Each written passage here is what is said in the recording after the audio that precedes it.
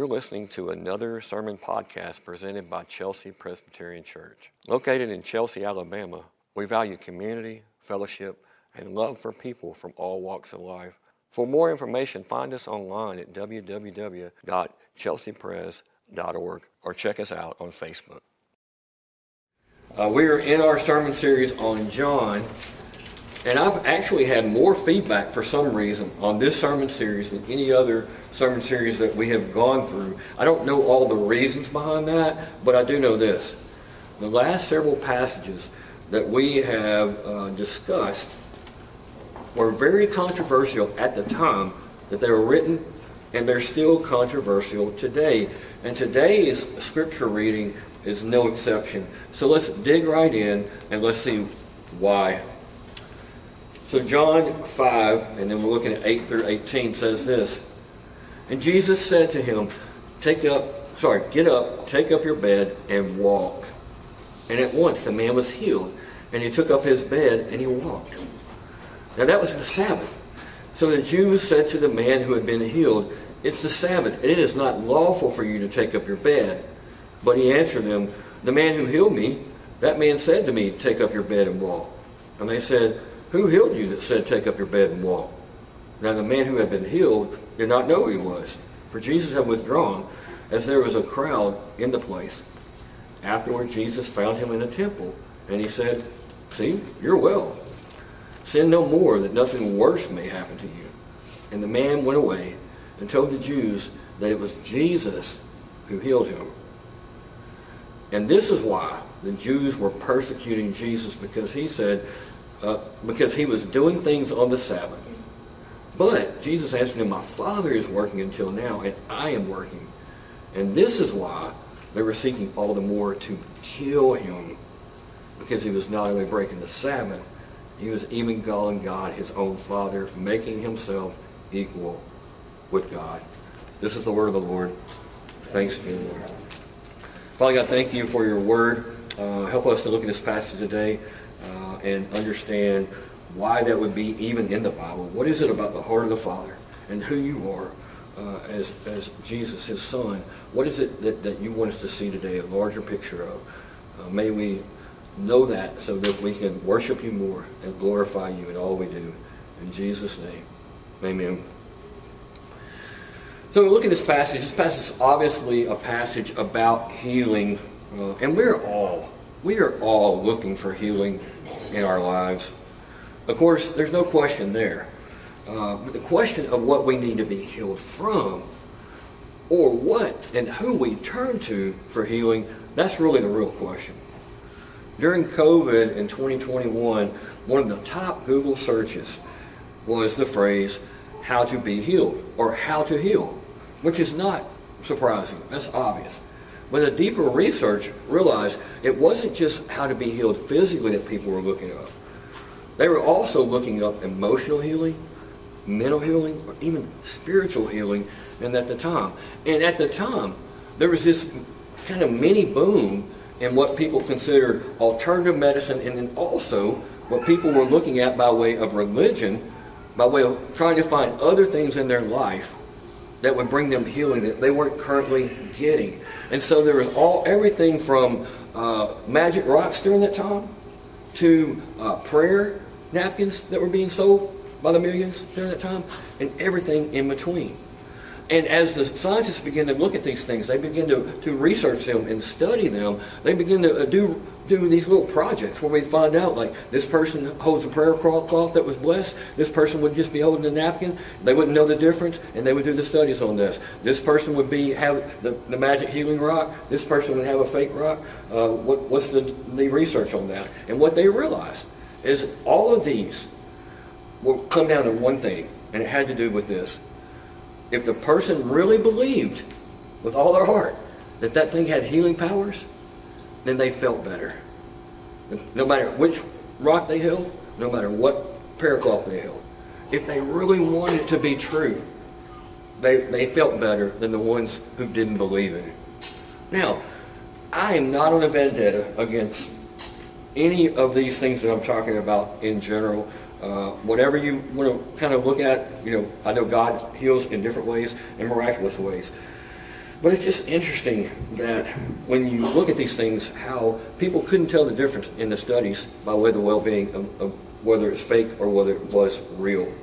And at this point you're saying, okay, James, why are you even bringing this up? My point is this. People want to believe in something. People are desperate for healing. And this has everything to do with our passage for today. So we're going to look at our 3 points for the day. We're going to talk about the invalid validated. We're going to talk about the idea of the healer identified. And then we're going to talk about the idea of the religious being scandalized.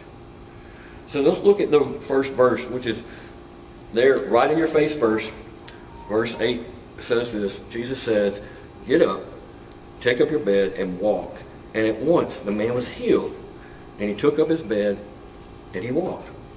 Now, you can immediately tell, and we couldn't put all the verses that pertain to this in our section today, but you can immediately tell this is a story of Jesus healing a man, the healing of what people would call an invalid.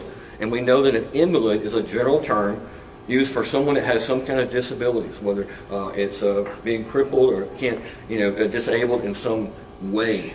And the healing of this man took place in Jerusalem, where Jesus had gone up to celebrate one of the feasts, and we don't really know what feast it was, but we do know this, that people were flocking to the holy city during this time of Jerusalem to make one of the pilgrimages for the feast. Now you need a little background here.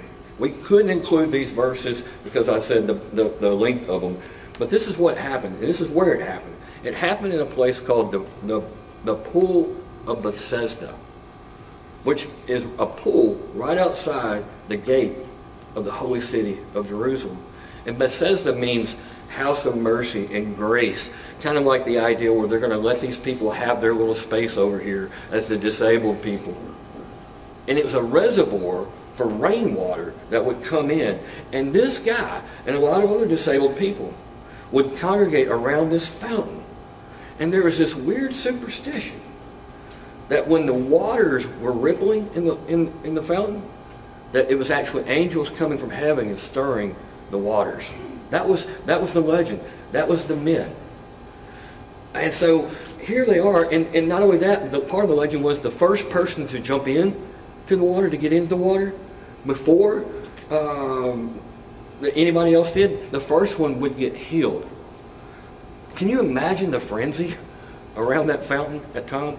Here you have all these disabled people. They're like jumping over on top of each other, trying to be the first one to get into this pool because of some legend that they heard about this water. Kind of reminds me when my brothers and I were growing up, trying to get back in the kitchen for seconds, for my mom's cooking. And this poor guy could never get over here first, which speaks how disabled he actually was. Was it superstitious? You better believe it. Were they desperate? Yes. Desperate times call for desperate measures, right? Like the illustration that we had about the rocks and the crystals earlier. They wanted to believe. They wanted to have hope in something. They needed to have hope in something. The Bible never teaches and never supports the idea that actually these waters were healing. Rather, the superstition was probably because the pool's association with the nearby temple in that way. So one day, and this is where we are now, Jesus visited this pool of Bethesda, and here had been a man. He'd been an invalid for 38 years of his life. And Jesus asked the man if he wanted to be healed. And the man said, "I have no one to help me in the pool. When the water is stirred, and while I try to get in, somebody else gets in front of me." Now, obviously the man believed in this urban legend about the stirring of the water, and he blamed the fact that he couldn't be healed on his inability to be able to get into the water. Jesus comes in and he sweeps all the superstition aside and bypasses altogether everything that this man had by way of his need for magic and his need for water. And with one command, he just says, "Get up, pick up your mat and walk." And the man's instantly cured. And he picks up his mat and he walks. And the man did not need quicker reflexes. He did not need angels to visit some water and stir it. He did not need enchanted water. The man needed Jesus. See, note that Jesus selects the lame man out of all the other people in the crowd that were unwell. He exercised his divine prerogative to heal when and where he would choose. The only thing he asked the man is, do you want to be healed? That's all he asked him. No, there's no indication that this man has faith in Jesus. Jesus heals him anyway. Regardless of whether he has faith or not, it didn't matter. Jesus healed him. Now, look at our quote in our order of worship at the very beginning. This is a quote by R.C. Sproul. He says this: our sovereign God does not need our faith in order to intervene in his world supernaturally. Nevertheless, he is often pleased to intervene with healings that medical science cannot explain and other such things when we come to him with faith and ask him for his help. Let us not be afraid to intercede for ourselves and for others, knowing that God sovereignly determines when and where to act. 38 years, the man who Jesus healed at Bethesda had suffered from a condition that made him unable to walk. Given that he had suffered so long, it would not be surprising if we thought, man, what this guy needs is physical healing in his life. Once this happens, he's going to be good to go. But we're going to see in this passage as we go on, that's not his fundamental problem. His fundamental problem is not physical, it's spiritual. But what we do know so far is the beauty of the story is this: Jesus took an invalid. Think about the word. Folks would call him invalid. No value in that society. And Jesus validated him. He was physically subpar in the culture, and now Jesus gives him value. He's no longer a beggar in the street, but he's someone that can work now. He can contribute to society. Just like the woman at the well that we discussed last week, Jesus restored her his identity and his dignity. He did it for them, and he can do it for us. I don't care how bad you are here today that you have blown it. I don't care how much you think you lack at this point in your life, whatever it is, resources or your own ability to do the right thing. I don't care what it is. As a spouse or a person, a friend, a worker, whatever, Jesus can restore what you can never live up to. And this is really the point of this first section. But let's see how. Look at number 2, the healer identified. It says, now that day was the Sabbath, and Jesus said to the man who had been healed, it's the Sabbath. It's not lawful for you to take up your bed. But he answered them, the man who healed me, the man who said, that man said to me, take up your bed and walk. And they asked him, who's the man that said that? And he said, take up your bed and walk. And the man had been healed. He didn't know who he was, for Jesus had withdrawn, as there was a crowd in the place. Afterward, Jesus finds the man in the temple, and he says, see, you're well, sin no more, that nothing worse may happen to you. And the man went away and told the Jews that it was Jesus who healed him. Now it's interesting. Like, this guy experienced a life-changing healing, and he didn't even learn Jesus' name. He wouldn't even, you think that he would at least want to find him and thank him and be grateful and say, hey, who are you? But apparently his only thought was his healing at the time. He didn't even turn to Jesus to seek him out or thank him. Now, I don't know about you. I do this all the time. There's a story I heard when I was young about this lady that would look out her kitchen window, and maybe I've told this story before, and she had this big mountain, and she knew on the other side of that mountain there was this beautiful scenery of this lake and these trees. And so every day she would get up and say, God, it says in the Bible, if you have faith as small as a mustard seed, we can move mountains. And I'm praying to you, God, will you move this mountain so that I can see on the other side of this and enjoy the scenery every morning. She prays this every day, day after day after day. Finally, one day she walks out there, and all these excavators, these dirt movers are out there, and they start moving the mountain. And she looks out, and she says, never mind, God, they got it. Right?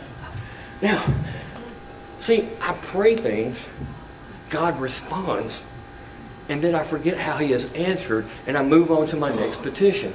Most of my prayers are, God, will you do this for me? Rarely are my prayers like, God, thank you for this and this and this. Thank you looking back. Like, I remember a year ago, we were praying for this and asking for this, and God, you granted it.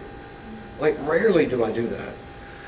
Also notice that Jesus is the one who spots the man in the temple, not the other way around. Even though there was probably a crowd around Jesus, as there always were, this guy's not even looking for Jesus.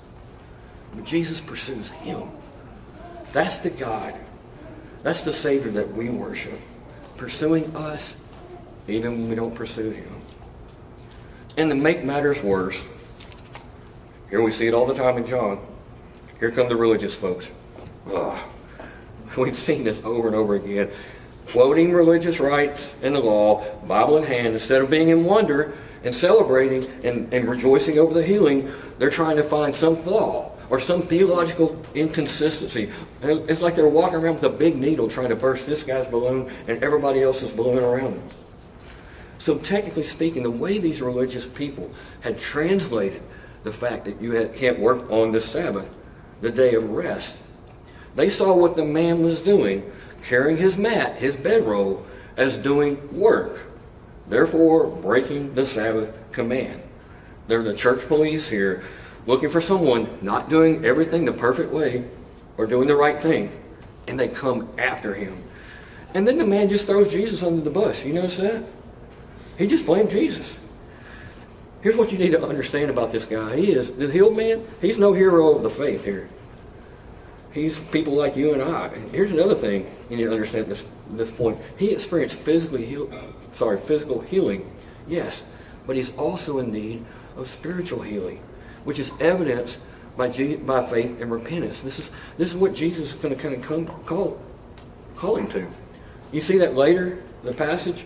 Later, Jesus finds him in the temple, and he says something along the lines of this, like, "Hey, man, you look good. Like, how are you feeling? You're well again.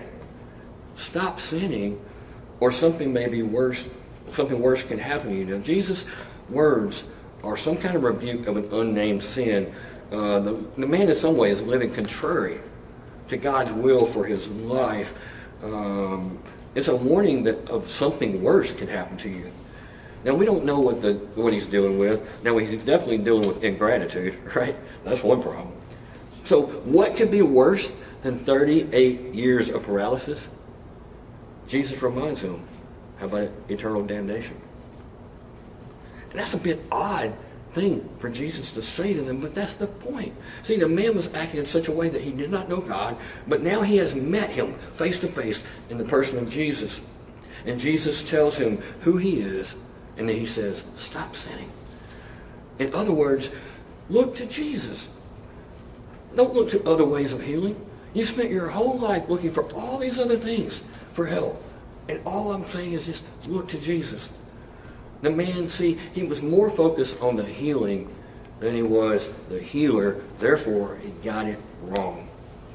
Whether the man's lameness was due to a personal sin or not, it really doesn't matter. There's stories of Jesus, and stories of Jesus never get bogged down in is the physical disability ever connected to the sin. Jesus doesn't get bogged down in that. It's always a call to faith and repentance and to look to him.